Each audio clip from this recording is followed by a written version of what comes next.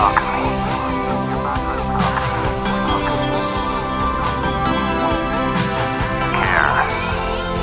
will, intelligence, imagination.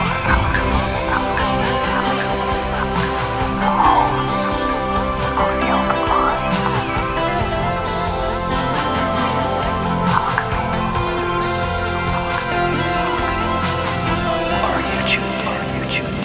Hello, greetings and welcome to Alchemy. It's great to have your company whether you're a long-term or a first-time listener, and this episode will be no exception. We're free and on demand from iTunes and alchemyradio.net, and you can follow us and join the community on Facebook and Twitter, so say hello, don't be shy.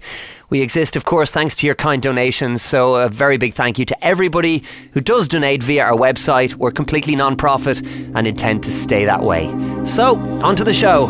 Alchemy, alchemy, alchemy, alchemy. Our guest this episode is Max Egan. Max is from New South Wales, Australia. He runs the website thecrowhouse.com, which covers a vast array of different topics spanning government corruption to the mysteries of our ancient past. He's always got a lot to say. I caught him at the Free Your Mind conference when he gave a very powerful presentation recently, so I'm very much looking forward to this chat. Max, you're very welcome to Alchemy. How are you? I'm good, brother. Thanks for asking me on the show. Pleasure to come and talk. No, it's great to have you on. Myself and Stevie have been followers of your work for a long, long time, for many, many years, and I think we're going to have a very varied and fruitful discussion here with a load of topics that we'll be touching on. Before that, there's a question I ask everybody on the show, Max, and that's how did you get from where you were to where you are now? Well, look, I've kind of always been awake for my whole life. I've always kind of lived on the outside of society. I knew something was terribly wrong when I was 4 years old. So I became a musician as soon as I was able to leave school and old enough to leave school. I became a musician and kind of lived on the outside of society for most of my life. And, it got to a point where, it became necessary to kind of put the research into action and start speaking out. And I ended up just doing what I'm doing. I mean, I never really planned to be a radio host or make films or do any of the stuff that I'm doing, but when you start speaking out, I guess that, if it resonates with people, then they want to hear more, and you just sort of follow the path and end up where you are. So it's an interesting thing, actually. I was sitting back the other day in a really strange place. I was sitting in Acapulco. That's right, in January, and I'm sitting here just thinking, fancy me sitting here at a resort in Acapulco.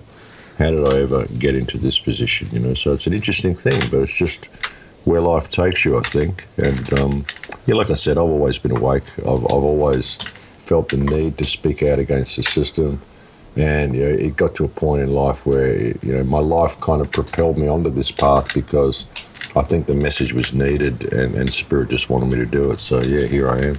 I don't really have a choice in the matter, I don't think. Yeah, I don't think any of us do, but the age of 4, that's a very young age to know that something is up. I certainly don't think that I had any inkling that anything was up age 4. So was there any specific incident that made you realise at that young age, or what was it?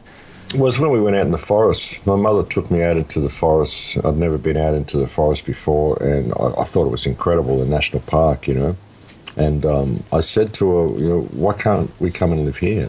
Let's live here. This is so much better than down in town where we're living. Yeah. And she said, well, we can't. And I said, why not? There's nobody else living here. And she said, well, we can't because we don't own the land. And I said, who owns the land? And she said, the government. And I said, how did they get it? And she said, you'll understand when you get older. And I just thought, no, I'll never understand this.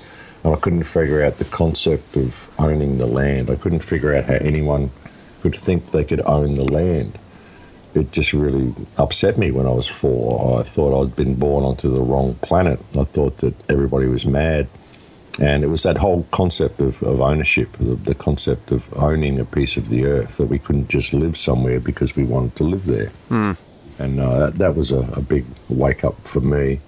And I just kind of sat back and watched society from that point and just thought everybody was nuts. I just thought I was in a nut house. And, yeah.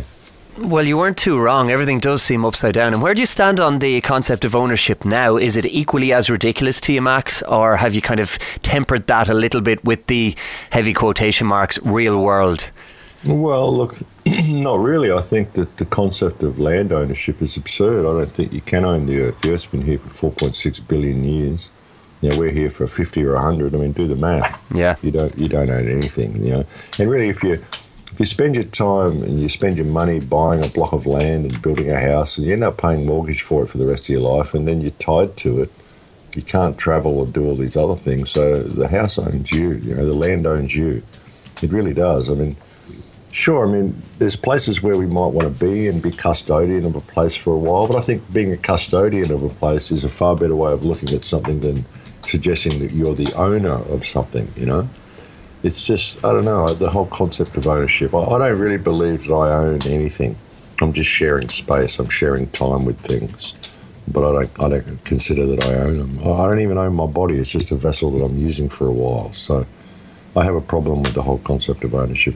Yeah, and ultimately, you're going to leave that body and you're going to leave that land and you're not going to own it anymore anyway. So what really is the point in the first place? I can relate to that 4-year-old you. It's something that I've struggled with for years and years, and having gone down the route of legal battles with banks over mortgages and this kind of thing and come out relatively unscathed on the other end, I know exactly what it is you're talking about. And despite the system trying to entrench me as much as possible and to try and knock me down as a result of my railing against it eventually, it just seems as ridiculous as it ever did in the first place to me. So I totally know what you're talking about.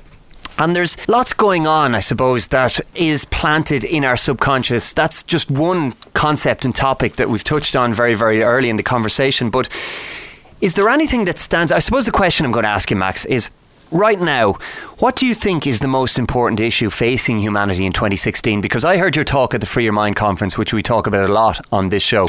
I was very, very struck by it. I was struck by the spirit in which you gave the talk. I was very kind of struck as well by the flow state that you seemed to go into when you were speaking. It was a very organic kind of conversation. You spoke a little bit about the issues of humanity versus madness and that kind of issue. So what's the big one for you right now? Because we all know there are many, many dots that need to be connected. Well, look, the big issue, of course, is human freedom and how we establish that. Waking people up to the fact that we're living in a slavery system and a paper-based fictional legal system, and an issue that I've been addressing very much lately and suggesting that other people look at is the issue of Palestine, because I think the issue of Palestine, specifically Gaza Strip, provides a tool, a mechanism that we can use to free ourselves from this legal system, or at least expose it as being the fiction that it is. Mm-hmm. It's an international war crime. The fact that Gaza exists is a war crime. This is collective punishment under the Fourth Geneva Convention. So my argument is that the politicians, all the things they're doing, all this legislation they're bringing in all of our countries, which is removing all of our rights and all the terrible things they're doing, if this legislation can be seen to have been enacted by someone who's supporting war crimes, then what makes the legislation valid? If we're going to go along with this paper-based legal system, then it has to apply to everybody. And there's a piece of paper that says that the guys who are writing all these laws are war criminals, i.e. the Geneva Convention. So to me, that's and I don't expect to find any remedy in the legal system. I think it's all fiction. But by using things such as Gaza Strip and the Geneva Convention, you can expose the fact to the people that it's not a just system, that it is all fiction, that it doesn't apply to the politicians. They only make it apply to us. So, it's an important issue, I think. And I think that if we don't deal with the issue of Palestine and the issue of Gaza Strip, then it's coming home to all of us. It's going to come home to all of our countries. I think the level of opportunity that Gaza Strip and Palestine provides for the world is unprecedented. If people would put down their stuff and put down their prejudgment about how they feel about Jews or Muslims or whatever, and realise that what we're talking about here is children in collective punishment. And it's an open war crime that is being supported by tens of thousands of politicians all around the world, which gives us the legal right and the moral duty to have all of these people removed from office immediately and all the legislation they write rolled back. If we do this, we can stop all the fracking, we can stop all the TPP, all the wars, all this stuff these people are doing. It's all the same people that are doing it. And if you really look at it, what's one legal issue that we can use to affect this entire system on a global scale? What is one issue that can be applied to everybody? And there is one, and that's Gaza Strip. And so it's an important thing that people need to look at, I believe. And you've experienced at the coalface, so to speak. You've been to Gaza. Tell us a little bit about that experience and how it went for you and how it changed you, if it changed you at all. Oh, it did. It's an incredibly moving experience going to Gaza. I mean, you go there and it's a world of children. It just is. It's people living in the most abject poverty, in the most horrendous situations, the infrastructure's crumbling around these people. And it's a population mainly of children. The average age in Gaza Strip is 17. 1.8 million people with the average age of 17, which shows you that over half the population is under the age of 18. So this is it's pure child abuse, and they're deprived of everything. I mean, about 10% of the water in Gaza is drinkable, and it was terrible when I was there in 2012. And since then, it's suffered incredible bombing campaigns at the hands of Israel. A 51-day bombing campaign in 2014. Which just blew the place to pieces, and it's so much worse there now than what it was when I was there. I've been trying to get back in for the last 3 years, but it's almost impossible. But it's a terrible situation. It's a human rights catastrophe of unprecedented proportions. It's child abuse. It's been supported by thousands of politicians all around the world, and it's truly the greatest moral dilemma of our time. It's been going on for 68 years. And, it's theatre as well, because Israel could go and wipe these people out and control the whole area very quickly if it wanted to. Yeah. There's very little land left in West Bank and Gaza. I mean, Israel's very powerful military. It could simply go in there and simply comb the place free of everybody and ethnically cleanse the entire area. But they need the Palestinians there in order to have the manufactured threat of terrorism in order to allow them to keep expanding, keep receiving weapons from the West and keep expanding, which is what they're doing. So the whole thing is theatre, and the Palestinians are the ones who are suffering because of it. But it's a huge key and a huge tool that we can all use if people would simply open up their hearts to the children in Gaza. It's a huge opportunity for all of us, and truly the level of opportunity it provides is as I said, it's unprecedented. And it is an astonishing situation, because what amounts to one giant concentration camp, to use that inflammatory term, especially inflammatory when speaking about Israel, because seemingly we can't mention the word Israel without having all kinds of accusations levelled at us. What is it, do you think, that allows the world and allows the general public to kind of brush Palestine out of our collective consciousness? I know we have the media and they don't draw attention to it. I mean, they'd much rather look at trivialities or other areas. But I mean, most people are pretty aware of what's going on in Palestine. Maybe not the extent of it, but they do know what has happened over the last 60 odd years. But for some reason, there is this kind of fear, or there is this trepidation when it comes to speaking out about it. Why do you think that is, Max? What's the reason? Well, because of the stigma involved in speaking out against the state of Israel. The whole concept, like you said, you get accused of anti-Semitism if you say a word against this nation. And, of course, everything this nation's doing is riding on the back of the Holocaust. How these people are victims and and we can't say anything bad about them because of all the terrible things they've been through. And, they unfortunately, the Israeli government wears the Holocaust like a badge on its sleeve, and it uses it to justify all of its actions and its ethnic cleansing policy towards the Palestinian people. And the more and more we speak out about it, as you say, the more legislation we hear. In some countries, it's actually a crime to speak out against Israel. It's actually a crime to question the Holocaust figures. It's a crime to, suggest that this country is doing anything wrong. They're trying to even outlaw the BDS movement, the Boycott, Divest and Sanction movement. They're calling it an anti-Semitic movement. And Israel calls anybody who speaks out against it, it's a hate fest or whatever. So it's theatre, but I think people are seeing through it. I really do. And I just speak out more. If you call me an anti-Semitic for speaking out the Israeli government, well, with what the Israeli government is doing, I will wear that name like a badge on my sleeve if that's what you want to give it to me. I mean, I don't agree with it, but hey, whatever, I don't care. It will not stop me speaking out against the atrocities that this state is carrying out. And like I say, it gets away with it because of the Holocaust, because of this victim mentality of the people. Everybody in Israel feels like they're a victim, which causes them to act so aggressively against everybody else. They're very heavily programmed. And unfortunately, most of the world is programmed into supporting this state in whatever it does. But like I said, I think it's falling apart now. I think the wheels are falling off. People are seeing it for what it is.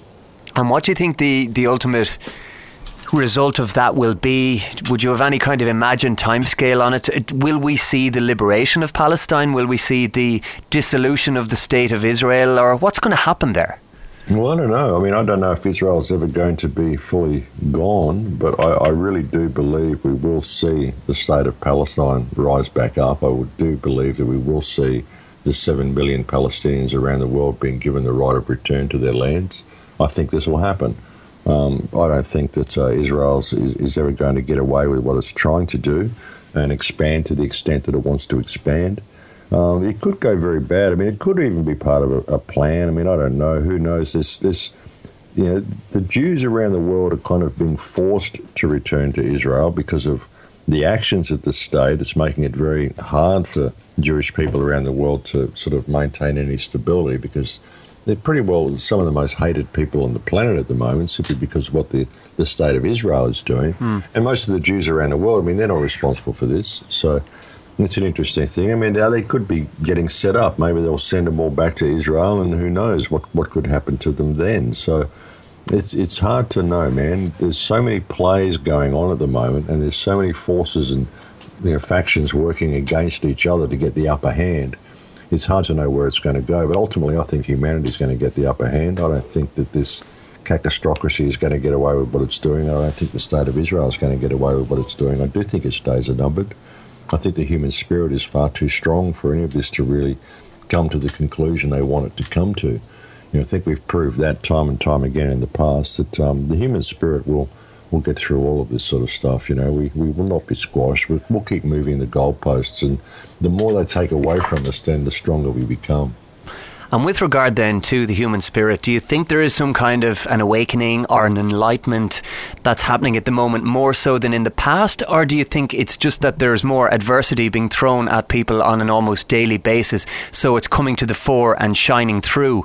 And I'd like to talk to you about that kind of enlightenment process, because I read a recent article of yours discussing the destructive process that takes place regarding enlightenment, which I thought was quite fascinating. There was a different perspective offered by you on that. So let's talk a little bit about that, about kind of in broad strokes, the awakening or enlightenment of humanity as it is at the moment, how much is needed, what needs to be done, and the process behind that. Because most people think, oh, well, yeah, I'm not going to just wake up in the morning and there'll be bright shining lights and everything will be grand and that's my awakening. It doesn't really work like that, does it? No, it doesn't at all. Look, there is a huge awakening happening, and I think it is unprecedented. I think it's never before in history have we seen this much of an awakening, because we've got the internet. The world is so much smaller now than what it's been.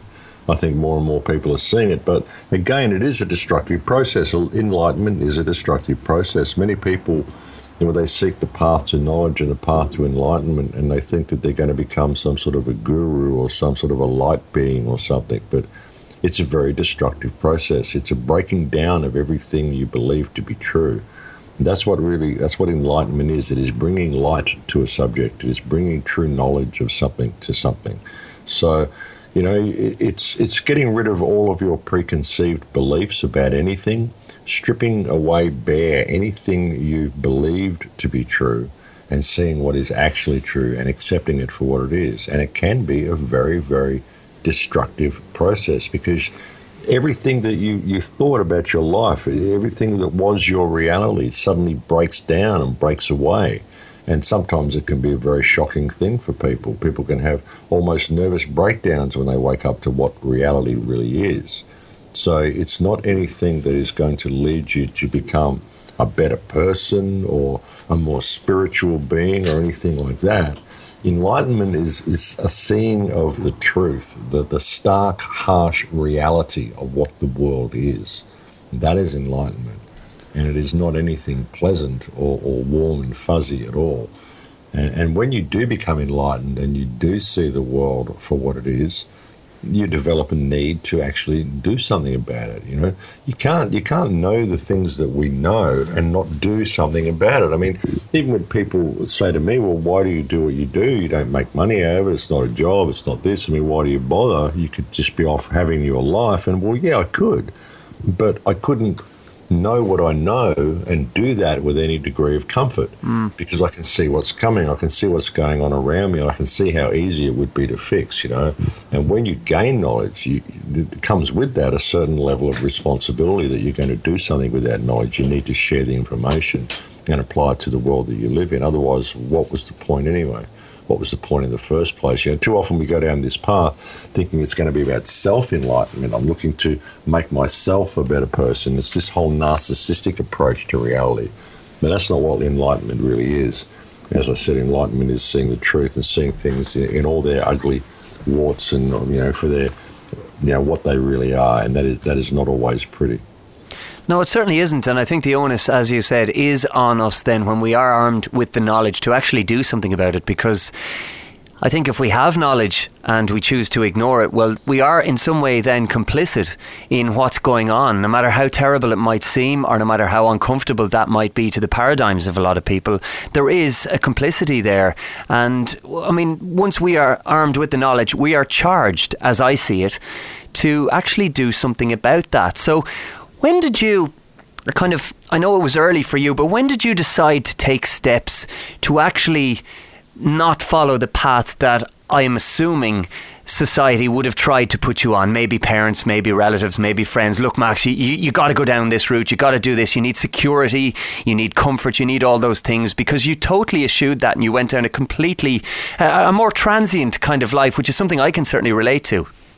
Well, yeah, that happened in high school. Like, I was in my third year of high school and I'd been already kicked out of 3 schools, and because I was arguing with my teachers too much, and I had my own desk outside the principal's office in my last 6 months of high school, in my 4th high school.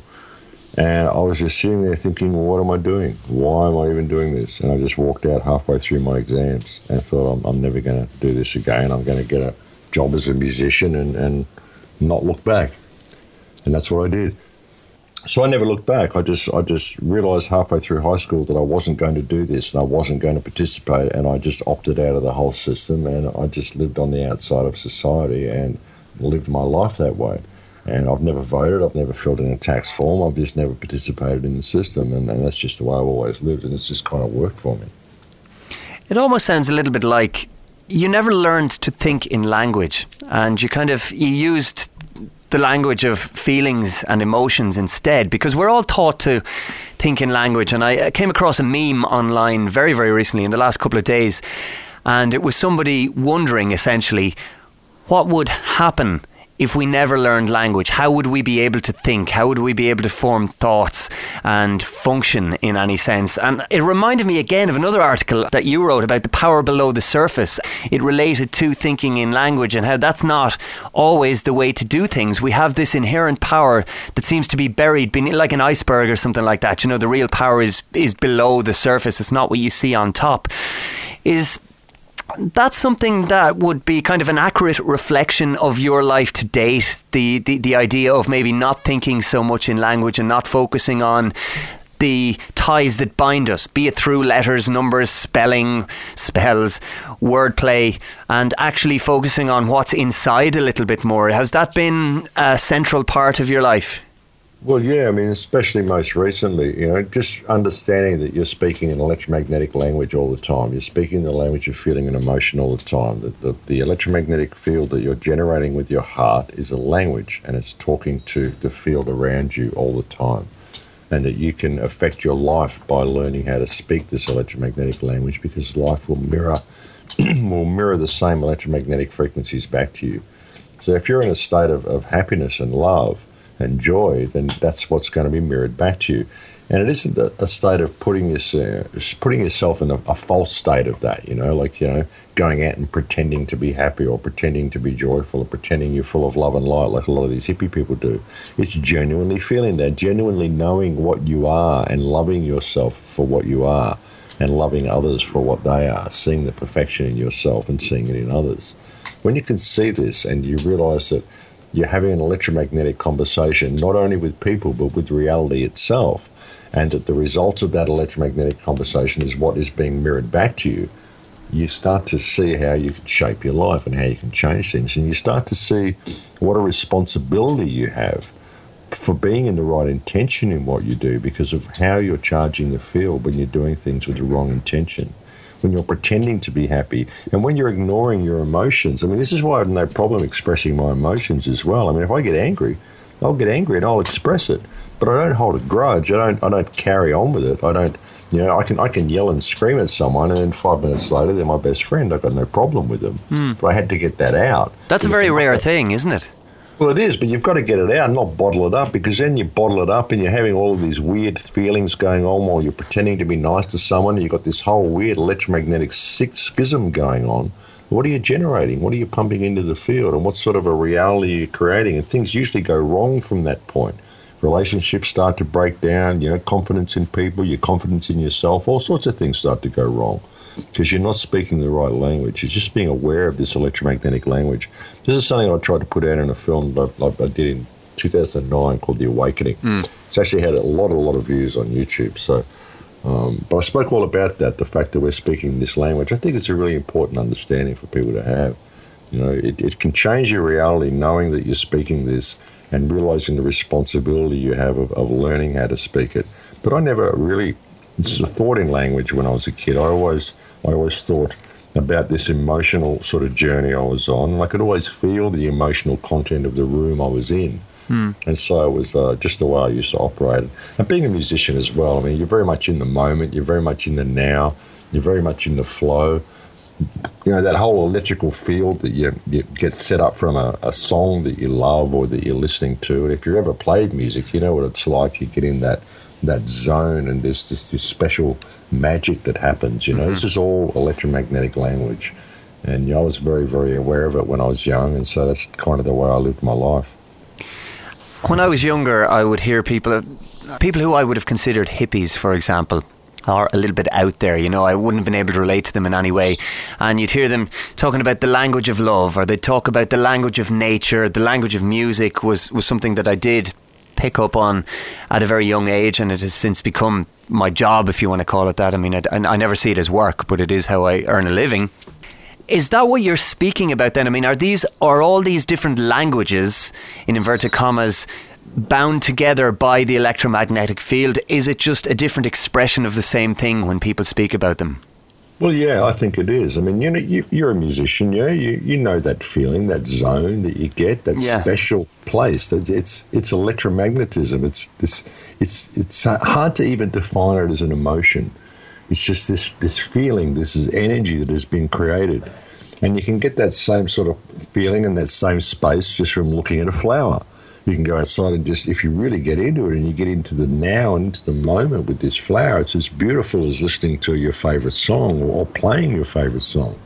It's a beautiful thing. It's all connected. Of course it is. Everything's connected. It's an entirely electrical universe. And every single aspect of the universe is different types of electromagnetism that reacts with itself in different magnetic ways and with attraction and repulsion, and sets up certain fields and certain emotional things. I mean, yeah, it's all related. The whole thing is related.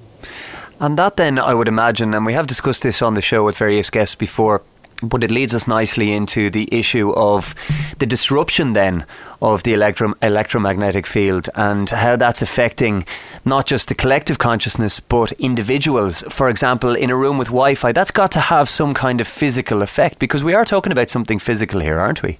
Oh, absolutely. Wi-Fi is incredibly damaging to people. It's the electromagnetic pollution that we're swimming in at the moment is absolutely horrendous. And this is one of the ways we're being attacked. And when you consider it, that you are an electromagnetic being, everything you experience is electrical. Every touch, every taste, every smell, it's electromagnetic impulses going to your brain. And with the chemical spraying and all the stuff that they're doing, the air is no longer neutral. It's now electrically charged. They're putting in all these smart grids and Wi-Fi and stuff everywhere. Absolutely horrendous what it's doing to people. And I think it's causing a lot of sickness. It's causing a lot of emotional stress and emotional imbalance in people, physiological imbalance, psychological imbalance. Yeah, it's doing all sorts of damage to us. And what can we do about that? Because for anybody who lives, say, in an urban area, for example, it's inescapable at this stage, that soup, that electromagnetic mixture of this, that and the other going on. And I mean, I've absolutely no doubt that it is affecting everybody. And there are people who are manifesting physical symptoms and can quite quickly and visibly do it in the same way as any sickness can come on. So what can people do for themselves? Is there any way to repel this? Is there any way to overcome it? Or are there any solutions to it? That's a really, really good question, and it's a one that people I think are looking for the answer for. I mean, I've got a little device that I wear which protects me from EM fields, but I mean, not everybody can do that, so it's just something that we need to look at. I mean, I'd like to see all the Wi-Fi go. I really would. I mean, I don't have any Wi-Fi at all at my home where I live in Australia when I'm there. Yeah. We don't have any Wi-Fi internet. We don't have any Wi-Fi mouse or anything. We don't even receive mobile signals where I live. So it's a very clear portal. But, I mean, it is a huge problem that we're facing, and it's so prevalent now that you have to wonder how we're going to get away from it. There's certain countries, I think Sweden or Switzerland, where Wi-Fi has been banned in schools. So that's a start, but I mean, it's everywhere anyway. So yeah, it's a good question, man. I don't know how we're going to deal with that one. Maybe by just waking people up to the fact that it's not serving us, you know. I mean, everything on the Earth vibrates at very, very low frequencies, and now we've got stuff running around the atmosphere in the billions and billions of hertz. So it's quite scary, really. It is, and of course the Earth itself resonates and has its own, I mean, we often hear about the Schumann resonance and how as beings of frequency, we are tied into that and we're inextricably linked, or so we thought, until suddenly that electromagnetic pattern or field was disrupted, and it leads to so much discord. Sometimes I can walk into a particularly electromagnetically polluted area, such as a city centre or something like that. Shopping centres are another one. I get quite antsy and irritable and irritated as well just by the atmosphere, and I can't put my finger on it. I can't say that it's specifically Wi-Fi or it's specifically the vibrational level of those who are in a state of rampant consumerism at that moment in time, but there is something very, very tangible in me that I can pick up versus, say, for example, if I'm out for a walk in nature or if I'm in that flow state with music or something else. It is quite amazing how the world around us and these external influences can become something that subconsciously, I mean, consciously we may not be aware of it, but our body is interacting with it all the time. So yeah, it's something of great concern to me. Like I make every effort I can to avoid Wi-Fi where I can, but I notice that every time I get rid of it somewhere, for example in my house, another 10 people or neighbours around me have it, and it kind of comes into my room. So it is a very, very tricky one. But it's something, I think, that starts with awareness, and once people become aware of it, maybe they can do something about it. I think the onus is on people to do something about it for themselves and for their families and the people around them at that stage. But we do like looking at solutions, and you're somebody who's quite solution-based and solution-oriented. I mean, you'll talk about the control system and you'll talk about the problems, but solutions are a huge part of the work that you do, and your writings always seem to focus on the solutions. Something that Richie Allen, who I'm very familiar with Richie's show, and we've had him on this show before, and I think he's doing some great work out there, and you've spoken to him many times, but very recently I heard an episode that you did on Richie's show about the Full Circle Project. Speaking of solutions, what can you tell us about that? What's the story with the Full Circle Project? Because there are a lot of people who are always saying, well, I can't do anything with daily life. There's nothing I can do about my situation. I'm aware of what's going on, but I really need a peg to hang my hat on, so to speak. So tell me about that, Max. Well, with Full Circle Project, what I've done with this is try to create a mechanism whereby people can link each other up on the ground, link themselves up and form support groups. And everywhere I go, I find people who tell me that they're awake, but they don't have anyone in their area to talk to. They don't have anyone around to coordinate anything with. And look, what I believe we need is grass fires all around the planet, people getting active on the ground in their own community. You know, people are looking for an easy fix, someone to come along and give them a template or a formula they can use to fix the world, you know. But really, you've got to find something in your own community that's going to work, you know. I can't give you a formula to fix something in your town. I don't know what's in your town. You do. So what I'm suggesting with people is identify an issue in your local area that needs addressing and form a support group and address it. But don't try to put a Band-Aid on the symptom. Go for the legislation that's created the problem and start grass fires and start pushing back against government. You know, we've really got to start pushing back a full spectrum response to what is coming down the pipe. So with Full Circle Project, you can create support groups in your area. Like, you go and log onto the site, put in your name and address, and then do a search and find out who else is logged onto the project in your area and connect with them. And you'll find there are people all around the world. There's like 30,000 people signed up to the project now, or more than that are all part of the community connector. So you have an opportunity to connect with all of these people, find people in your local area, identify a local issue, and identify a strategy that's going to start rubbing your council the wrong way and empowering the people on the ground in your area. Whether it's community gardens, whether it's addressing the education system, whatever it is, you'll find that there's issues there that you can deal with if you can just get some sort of local coordination happening. And that's what Full Circle Project can do. It can help you coordinate in your local area so that you can form some sort of an action group and push it forward. And then if you have success, post it on the website, show other people what you're doing, or have a look on the website and see what they're doing and see what you can move forward, see what's working and see what isn't working. So, it's just a way of getting some action on the ground and getting people, doing things themselves, not looking for someone to come along and fix things for them, realizing that they have to fix things themselves. People have got to be, willing to get involved. It's the only way we're going to fix this situation. And it strikes me as a really good way of potentially combating isolation as well, because you spoke about the destructive process that enlightenment can bring. It is, and as well, it's the problem. People don't have these support groups. People don't have anyone to talk to. They do feel isolated, and that's what disempowers them. And if you can get them to feel that there is someone in the area that thinks the same as they do, then it is very empowering. I mean, just at the talks I did at AV7 a couple of days ago in England, we did a series of talks at Ian Crane's AV7 conference, and there were people there that had a whole group of people, and they said, well, look, we've only just met each other through the Full Circle Project. There's like 5 people right here in my local town that I didn't even know were involved, and now we've got a local action group, now we've got a support group, now I've got people around me to talk to, now I don't feel disempowered, now I've got, some sort of a group around me, that people that think like I do, someone to talk to. And this is incredibly empowering for people, so that's what we're trying to do. Yeah, so essentially it's a conduit for the creation of community, because I think community is one of the things that has really broken down.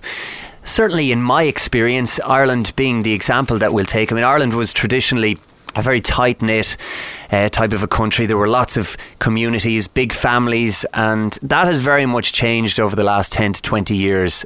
I can remember a time in my relatively short lifetime whereby community ties were much, much stronger than they are now. And I think that's a weapon that has been used. Maybe it's a byproduct of the control system, but I tend to be quite cynical about it, and I think that most of these moves are planned. And I think the breakdown of community is a very important weapon. If I was one of the powers that shouldn't be, and I wanted to try to isolate people and to put them in a state of fear or a state of some kind of negative vibration, I think the removal or breakdown of community would be a very strong and potent weapon for doing that. So I think what you're talking about with the Full Circle Project is the creation or the remembrance or the recreation of community. And that is what will tie us together, because I think it's very important. We can all go online and we can look at what's happening around the world, and we could say, yeah, well, it's great. There was this march or this protest somewhere and this thing happened on the far side of the world. But if you're not seeing it at a grassroots level, and if it's not happening with people that you can relate to on an individual basis, if you can't pick up the phone or if you can't walk down the street and bump into somebody that you know is of like mind, well, that can be a very, very lonely place indeed. Yeah, absolutely, and that's what we need to do. We need to put this community action back together. I mean, everything they've done has been designed to break this down. Even the way they've got bottle shops everywhere now, you can buy cheap alcohol everywhere, so you don't go to the pub and drink anymore. It's sort of dangerous to go to the pub. You could get a DUI on the way home. The police are going to be looking for drunks and rah-rah-rah, so you don't go out and socialise at the local tavern anymore. You buy alcohol and you stay home and you drink with your family and by yourself, So it's breaking down all of these different social activities that we used to have. We don't go to town meetings anymore. We get all of our information from the television set. So that's something we're trying to do with Full Circle as well. Like, there's no real social networking on the website that much. I mean, you can connect with people, you can send messages to each other, but the last thing we want is a new Facebook. Yeah. What we're trying to do is to get people to use this website, use the connector on the website to connect with people, and then go and meet them in the real world and get action happening in the real world on the ground. Get offline and get active in your community. We really need to do that.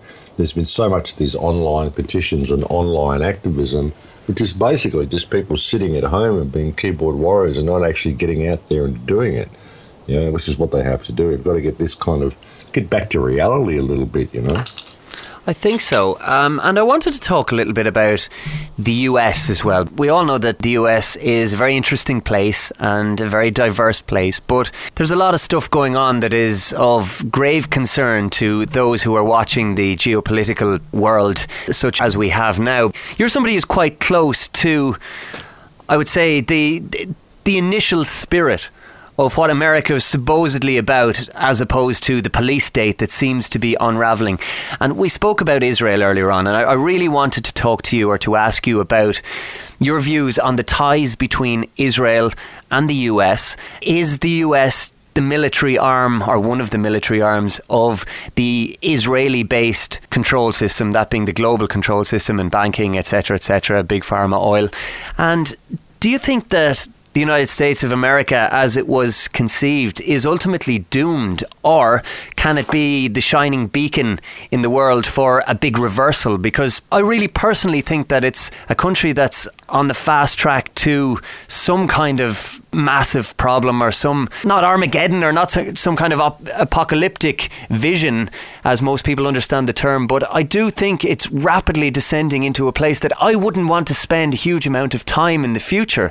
So what are your views on that? What's the future of the US like, and what is its place in, apart from just going into every country with a big imperialist policy, what is its place in the world at the moment?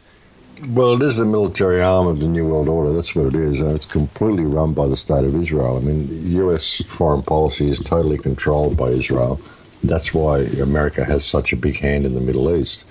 And there is a certain amount of despondency in the country, a certain amount of people there just thinking, we don't know what to do. We don't know how to get out of this mess. We don't know how to ever get our autonomy back, and however for the republic to recover and become the great republic that it's supposed to be. There is a sort of a feeling of that in the United States, but at the same time, there is a feeling that something good could happen. And when I meet the people in the United States, I mean, a lot of these people are very good people. They're very positive people. Yeah. And there is a certain sense of freedom that you have in the United States that you just don't have anywhere else. I mean, no matter how much the government tries to oppress them, these people believe themselves to be free, and they are prepared to exercise that freedom to a great degree. So there is a chance that America will rise to become what it should be. I don't think that people are going to take being pushed too much further. The problem is, of course, the diet that they're fed and the electromagnetic soup that they're being fed and swimming in as well. The diet that the American people are fed is very, very bad, and this is something that it makes it very difficult for the people to ever be able to stand up against the government, because they're simply not healthy enough to, in many cases, So that's a bit of a problem. But again, I think you can only push a people so far, and I don't think the American people are going to be pushed too much further. Of course, there is a danger, with the world situation, the economic situation, how things could go very badly for the people of the United States if they foreclose on debts and things like that. So, yeah. But I don't know. I don't think that the people of the world are going to stand for this cacostocracy to do what it believes it can do and can get away with. I mean, if you look at the people of America, you can parallel this with the people of Libya and the people of Lebanon and everywhere. I mean, they're all having a pretty hard time. And I think that everybody is realising that it's our governments that are doing the whole thing. And people can see the role America's playing now, but they can also see that it's not really the American people that are doing it. It's the foreign policy of the United States, which is controlled by Israel. And it's in a pretty dangerous position at the moment, because you've got Saudi Arabia and Israel are kind of joined at the hip at the moment. And they're basically both just sort of looking at America saying, well, we don't really need you anymore. We've got all your weapons that you wanted to send us. We control all your foreign policy and all your oil needs anyway. So America's a bit of a puppet on a string at the moment. And you can see it's really trying to get out of some of these deals it's created. It's kind of gone into the Middle East thinking it's going to do things with its own interests at heart, but really it doesn't realise how controlled it's been, and that it's just been bled dry just about. and it's all going to the Middle East, and the Middle East is just basically saying we don't need you anymore. But I think the people of America, they will stand up. I really do believe they will. There is an overall sense across the country that something big has to happen, and it does have to be the people that make it happen. So hopefully we'll see that in the not too distant future. And do you think that could be something physical? I often hear people talking about a hot revolution in America and the fact that there is an armed populace there to a large degree. Like, I'm quite struck as well by, when we talk about police state, the militarisation of the police force in America and how that has changed. And it's almost like the army come in anytime there's a problem. They're just called the police now. I know that's a real bone of contention for many of my friends who are in the US. They really have a major problem with that, and they might be as patriotic as you like and might love America and the flag, but they have a major issue with the militarisation of the police force and the controls that are being enforced now on a daily basis. Do you think it's something that could go hot? Could we look at a situation whereby people actually physically rise up and that there's a violent end or a violent kind of physical rebellion that could happen in the States? Because most people think that could never happen. It couldn't happen to us. That's just consigned to the history books. But, I mean, history has shown us time and time again that these cycles do repeat. Well, I think it's something that could very well happen in the United States. It's certainly ripe for it, and the country is armed to the teeth. They certainly have enough weapons to be able to do it and to be able to pull it off if they really wanted to. So it may get to that point. And I don't think the American people will allow themselves to be pushed down too much further before they will rise up and do something about it. So, I mean, I think that's what they tried to do with the whole thing that happened in Ohio recently. So, you know, the country really wasn't with them for that. But I don't think. Tell us a bit about that for those who mightn't be aware. Well, there was the whole the group. I can't remember the name of them. It was after the Bundy Ranch group, but there was a whole group of people who took over the office of a local county and just basically said, we're making a stand here, we're going to take the state back, take the country back, basically. And one of the men was shot, and it all sort of went pear-shaped and went wrong. All the militias got involved. It wasn't good the way it was done. It really was the wrong way to go about things. But that was some sort of an attempt at that in there, I think. But, I mean, it might take something like Hillary getting in and seeing what she does to the country for people to stand up and say they've had enough. I don't know, but I really think that there is a possibility that it may go hot in the United States if the people are pushed too much further. But whether that would work even is another question, because you know how the media will play it. So, I'm very interested to hear your views on Australia as well, Max. Obviously, as somebody who's from Australia, you've got your ear to the ground, so to speak, and Australia is a very interesting country because most of the world sees it as a very carefree, happy-go-lucky land. From the point of view of an Irishman and somebody who has seen the economic recession in Ireland from 2007, 2008 on, and seen the drain of young people of Ireland who have largely emigrated to Australia. I mean, there's been a huge influx of not just Irish, but of people from all around the world to Australia. What's going on in Australia? Because it's not the pretty picture that we are led to believe. Most people, for example, with America in Ireland, are led to believe that it's this amazing place that you go for a summer and you go and you see Disney World and you go and see football games in New York and all the stuff that we see on TV in the movies. And there's a similar kind of an attitude towards Australia. And because it's sunny all the time as well, which it never is in Ireland, everybody tends to put their problems aside and they're able to deal with life as it comes. But there is something quite sinister, I think, happening in Australia, and to me it seems like a testing ground or an experimenting ground for the control system or the New World Order, whatever you want to call it. It's like stuff seems to happen in Australia first before it's rolled out elsewhere. Yeah, well, and it's getting very, very bad in Australia, especially in New South Wales, where the police have basically been given unchallengeable power over the movement of individuals. And really that's what it is. I mean, you can't do anything against what a police officer says. A police officer asks you a question and you don't answer, they just arrest you. And that's the way it is. And they don't need to charge you with any crime or anything like that. We're basically seeing the deep state that lies behind the state becoming overt in Australia is what we're seeing. The police have been given ridiculous powers. You can get 7 years for protesting a mine in New South Wales. Are you serious? 7 years jail for protesting, for trespassing on a mining property or locking onto a vehicle. That's more jail time than you get for having an unregistered firearm or for raping a woman. Wow. So that's pretty disgraceful. They're talking about giving the police the powers to detain and question young people now for up to a fortnight. So this is children as young as 14.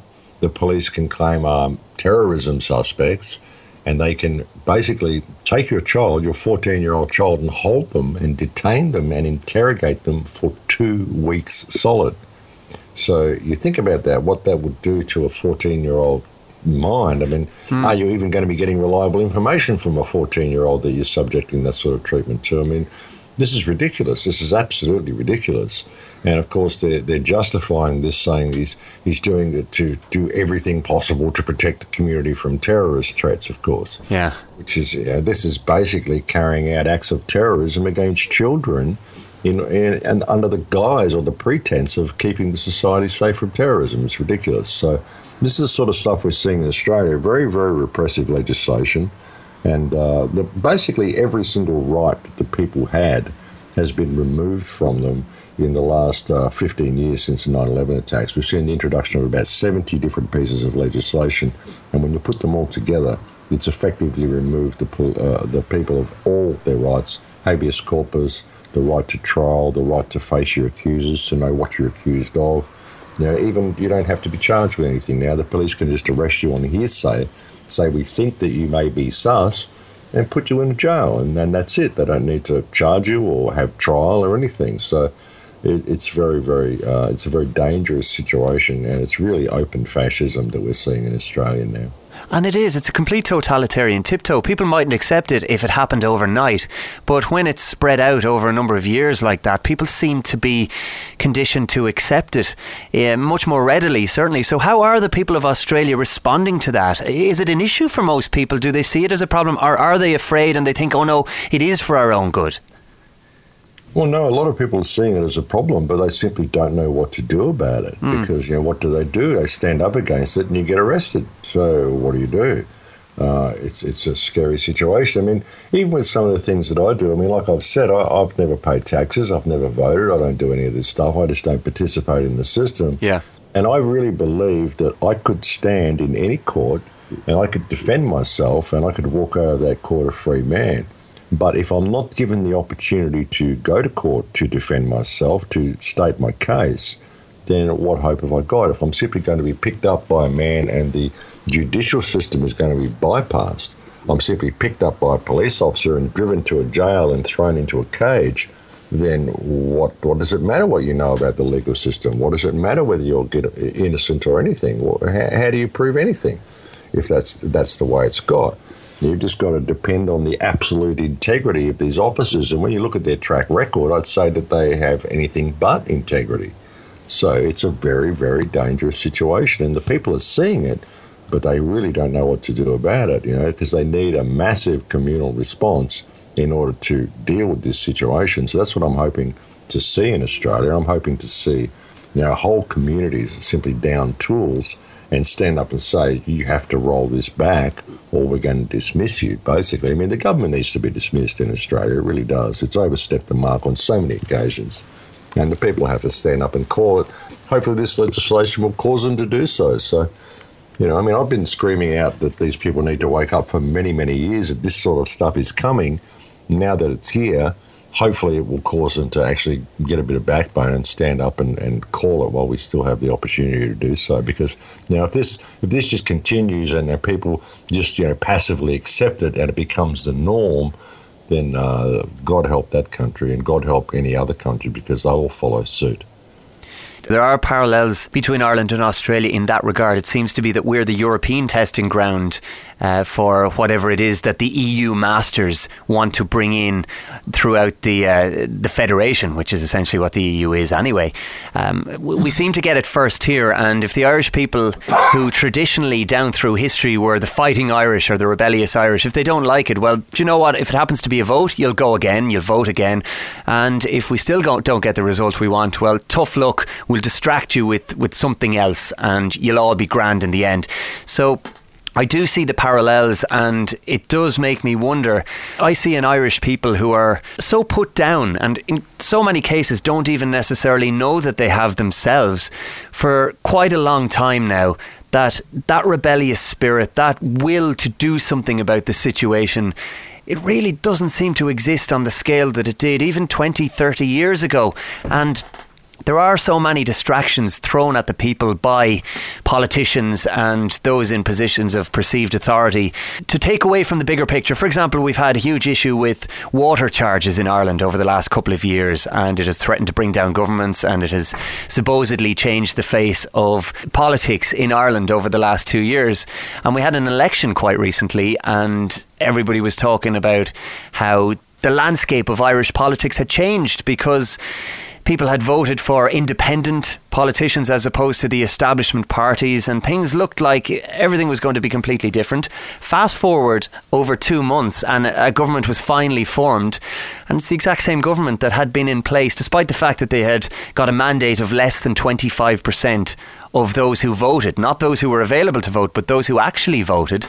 And yet they are the people who are having their strings pulled by Europe, and they're people put straight back into power. So to me, it just demonstrated, I mean, I woke up to this a long, long time ago, but it demonstrated yet again the folly of just blindly accepting a political establishment and assuming that things will change because we don't like them. We have to actually get out there and make things change. And if people want to try and do that through politics, fine. Personally, I would subscribe to the view that we should be non-compliant in the way that you have described and remove ourselves as best we can from the system. It's not an easy thing to do. It takes a lot of bravery and a lot of self-assurance to do it. And I think that's where community comes back into it as well, if you can connect with like-minded people such as you've described through the Full Circle project. But do you think the system then, I suppose it's a long-winded way of getting to it, Max, do you think the system can be changed from within? If there's somebody out there who thinks, right, I'm going to become a politician and I'm going to change the world, do you think that can happen now, or are we too far gone in that regard? Look, I don't really think the system's fixable. You might get people of integrity that can get within the system and it can undermine it from within, but that'd be the best they can do, would be attempt to undermine it. Yeah. I don't think there's any real change that's going to be affected from within the system because we've got this party system in place. And when you join a party, you join the Liberal Party or the Labor Party or the Tories or the Democrats or the Republicans or whatever, you've got to abide by the party policies, and you agree to abide by the party policies. So that's a problem, the whole party system. So, the best we can hope for within that system is to undermine it in some way and to expose the farcical and fictional nature of it to, the population. The problem is most people get within that sort of a situation, they start getting a reasonably fat paycheck and they get a little bit cozy and things sort of go a little bit askew from that point. So, I don't know. I think it's a corrupt system. It's inherently corrupt, and once you start operating within that system, then you are corrupted by default because you're working within corrupt parameters. So it's a hard one. I think I'd like to see everybody just boycott everything, boycott voting, boycott the banks, boycott the smart system, boycott order followers. If you're married to an order follower, tell them to get another job or get another spouse. And by that, I'm assuming you mean police, military, that type of thing. Police, military, all these sorts of people. Anybody, like even someone who's working, if you're working for a gas well or a gas company or a mining company, go and get another job, get an ethical job. I mean, don't say, I've got to put food on the table and someone else will do it. I mean, just stop doing it and get another job. And people need to, stop supporting people who are supporting these companies. And it's a hard thing for people to do, but we've got to stop supporting it. We've got to remove all support from these systems and all support from these companies and just boycott them. A massive boycott against anything that causes harm, injury or death would change the world. It really would, if people were prepared to make that sacrifice and do it. Well, imagine, for example, if everybody decided in the morning, just tomorrow, that we're not going to use the banks for one day. Just for one day, everybody decided that. Things would change quite literally overnight. Everything would have to change just like that, bang.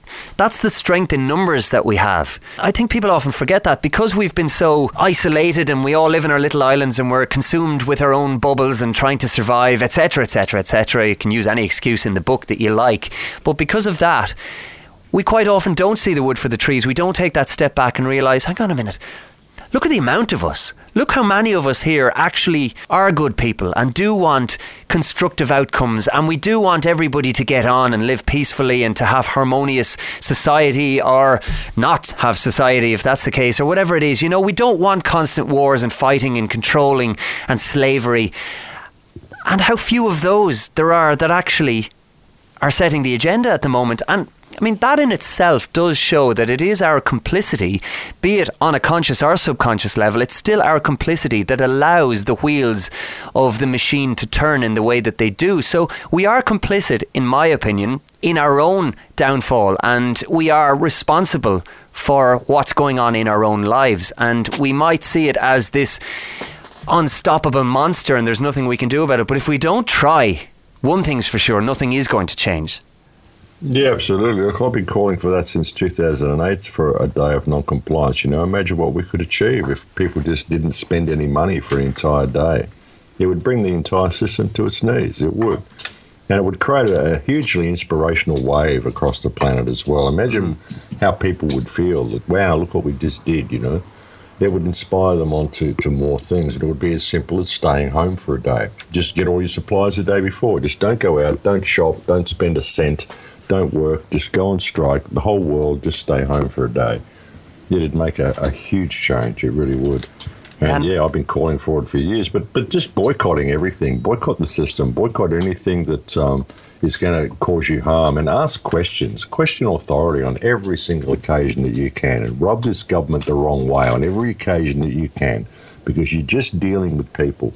You know, and if they think they can destroy the world simply because they write it all down on paper, and we think they have to go along with it and do it, I mean, oh, gee, I have to let you destroy this environment because you wrote down on paper that you can do so. I mean, what is that? That's ridiculous. Why do we even think that way? So, you know, we've got to start questioning all these people and standing up to them and realising that we're just dealing with people. The government isn't this big thing. It's just this idea that's populated by people who are, you know, abusing their office, abusing their power, giving themselves powers they don't have. And we need to start calling it and stepping into what we are and realising that we're people too, and we can question this, and we can just stand in our hearts and do the right thing, and things will change. So, yeah, I think non-compliance would be a wonderful way out of this mess that we're in if people were prepared to make those sacrifices.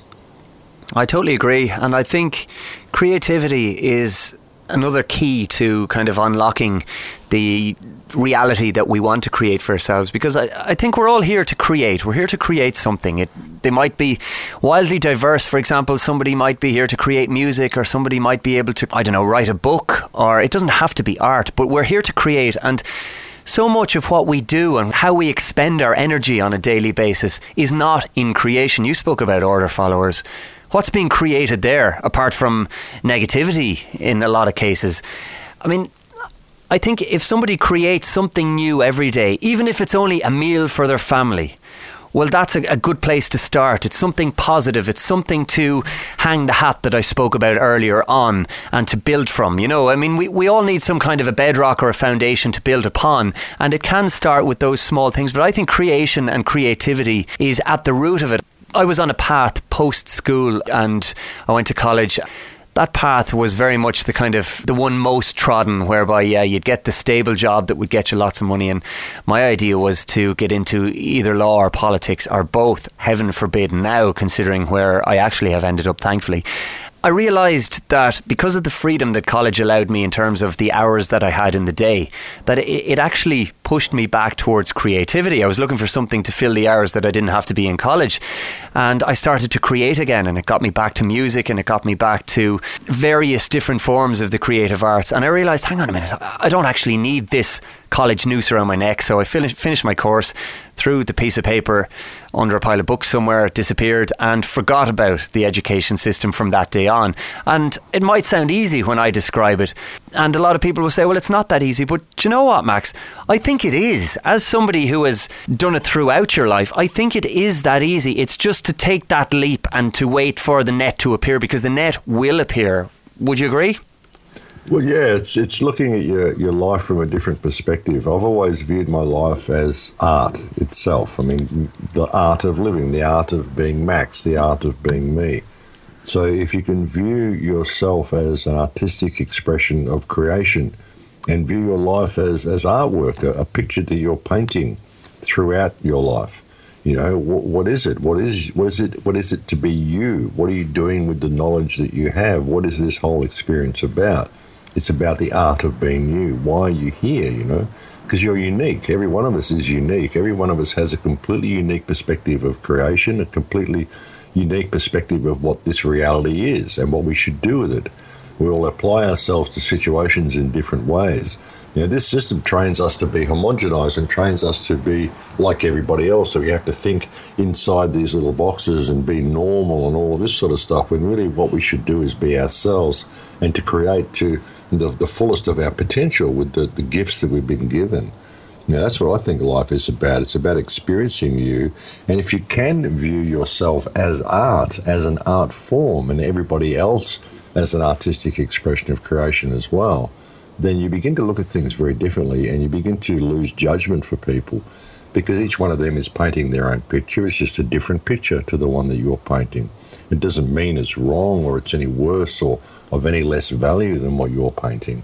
It's just a different pathway. So I think it's very important for people to look at their life that way. That's why I've always done what I've done and why I've always lived the way I have, because to me it's just an unfolding experience, an unfolding picture that I'm painting. And I don't have a stake in the outcome of anything that I do. I think this is a lot of where people go wrong as well, is that they put something in motion and they expect it to go a certain way. They have all these foregone conclusions of what it's going to be like when this project is finished and all this sort of stuff. And it's never really the way they thought.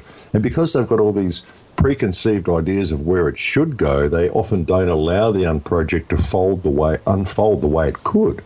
And it might have turned into something completely different, something far better than what they imagined. Or it could just be something different to what they imagined. But, you know, people have these foregone conclusions and they have a stake in the outcome of anything that they do, and I just don't. You know, I put something in motion, I just let it go and see where it goes. If it fails, well, it wasn't supposed to work.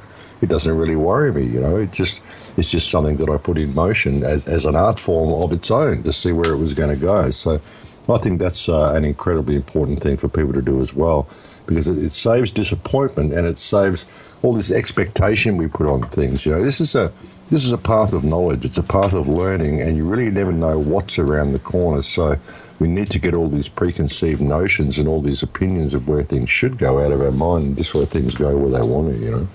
You're dead right. Most of us focus on that carrot on the stick all the time. We're always looking forward, or in a lot of cases looking back, which poses its own problems as well, instead of actually experiencing what's going on in the now, if you want to use that term. And it sounds very much like you've embraced the now and the journey and the experience, as opposed to always looking to what's going on in the future. Because if you are fundamentally invested in the outcome of something and very little ever turns out the way we expect it to, well, then that can quite easily be perceived as failure, and that's going to stop people from trying things again and again and again in the future and experiencing more and more, and they'll end up in some kind of a cycle, be it the rat race, going to work every day or whatever it is. And that's a harmful thing, I think.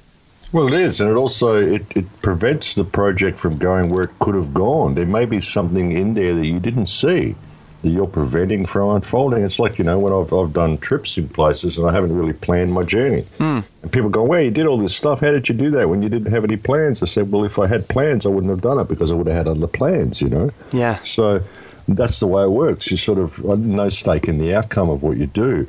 And I think it is very, very valuable for people to think this way and to realise that they may often be preventing something from blossoming the way it could have blossomed, you know. And it doesn't really matter what you put in motion. It doesn't really matter, you know. It's just all about creativity and about creation and seeing what we can come up with, you know. We have too many preconceived notions and too many ways of judging ourselves, and I think we've got to put all of that down, you know. And that's just the way I've lived my life, and it's just kind of worked for me, you know. I'll come back again to the talk that you gave at Free Your Mind. and how struck I was by the flow of that talk, because you were very, very jet lagged, as you mentioned, and you were tired, and you didn't really go in with a plan per se. You stood on a stage and you spoke, and it resonated with so many people in that room, and it really demonstrated to me, because I was so familiar with your movies and your YouTube channel and what's on the website and the work that you do and the articles that you write, but I had never been in the same room as you until that day. And let's go back to the idea of thinking in language. Let's say I was thinking in language when I approached your work prior to the presentation that you gave at Free Your Mind. All of a sudden, I felt the work that you do at Free Your Mind. And that's the difference. And I think that brings us back again to the idea of community and the idea of the Full Circle project, and trying to actually empower ourselves through others and with others, I suppose. Not so much through others, no one wants to live vicariously, but with others, and to become more than the sum of our parts. So for somebody who's listening now and decides, right, well, I want to grab that power, I don't have a clue what it is that I need to do, is there one thing that you could say, is there one little seed that you could plant for the listener out there that they could start that journey? It's a question that I quite often ask guests on the show, and I'm very, very interested to hear what your response will be, Max. Look, I think the most important thing people can do is to rediscover the beauty and the truth and the perfection of themselves. I really do. You know, I've often said on many of my shows about how you are perfect at being you. No one can see the world from your perspective. You are completely unique in that. And with whatever flaws that you have, it's all okay for you to be able to see the world from that particular unique perspective. And when you realize that, you start to realize that you're perfect at being you. So why would you consider yourself to be anything but perfect? And you really do discover your own perfection. And when you really discover your own perfection and you get rid of all the judgments you have of yourself, it breaks down all the barriers and the borders and the judgment that you have of other people. To me, that is such an important thing, because once you have that connection, you can just approach anybody. You can talk to anybody. It doesn't matter. You don't have that fear of them judging you. Even if they do, it doesn't matter. It's water off a duck's back to you. Yeah. That's a problem they're having, you know. So it breaks down all these barriers and all these borders, and it empowers you in an incredible way. And that, to me, is the most important first step that anybody can take. You know, and get to know your neighbours, get to know people, so that you can stand up against this system, you know. We can do it. We can get through this if we are willing to put down our judgment of others. And we're not going to do that until we put down the judgments we have of ourselves and stop projecting our own inadequacies upon others, because we don't really have these inadequacies. We're perfect at being who and what we are. And that's what we came here to be, obviously, because we exist. So, you know, to me, that's a really important insight. It may seem really silly and new agey or simple or something to people, but it's not. It's absolutely profound. When you really do discover this and discover this perfection in yourself, it's absolutely profound. It's life-changing. And to me, that's the most important step people can take, just to have that simple reflection. You know, it might only take them 5 minutes to realise this about themselves. It might take them forever, but just think about it and look within and see where you really are. Tune into that space behind your eyes and see what's really there. And it makes all the difference. It made a huge difference in my life anyway.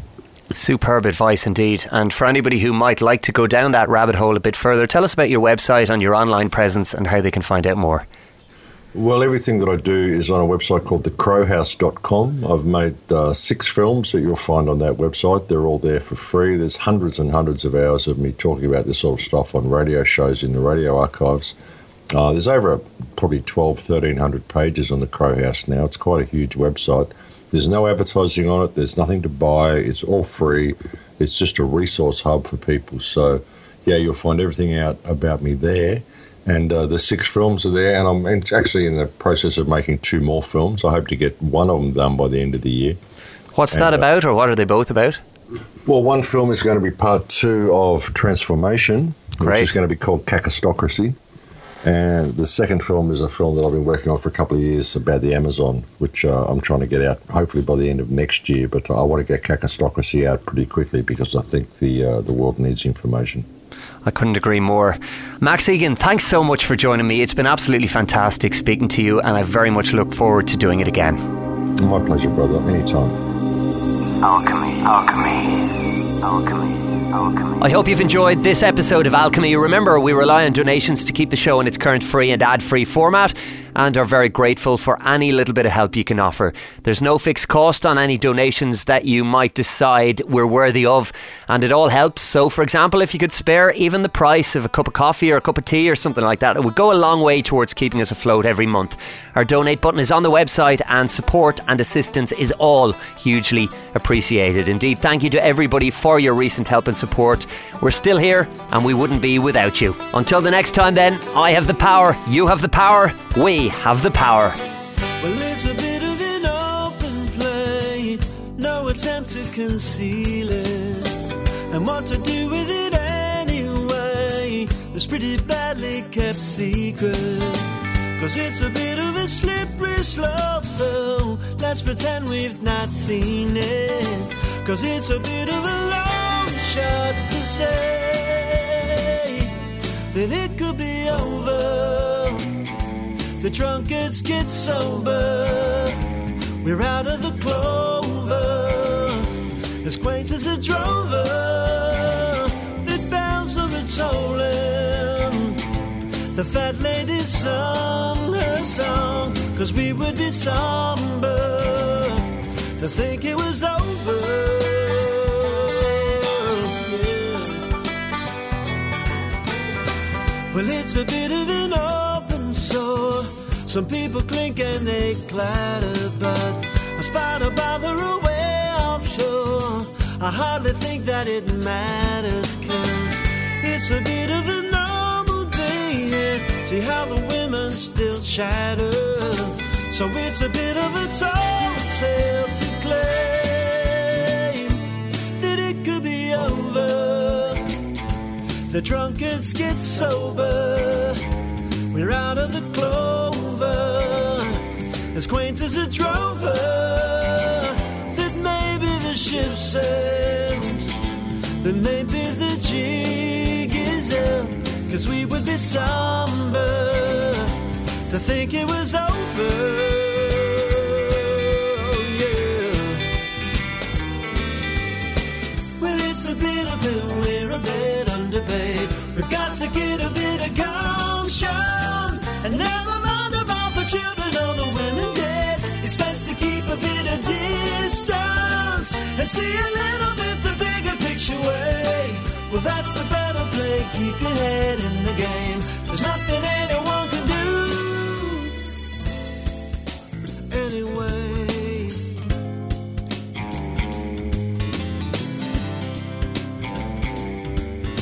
Oh, the barn door was left open, and baby, that horse is gone, 'cause we would be somber to think it was over. Don't tell us it's over, so we might be spared this fate, 'cause we would be somber to think it was over.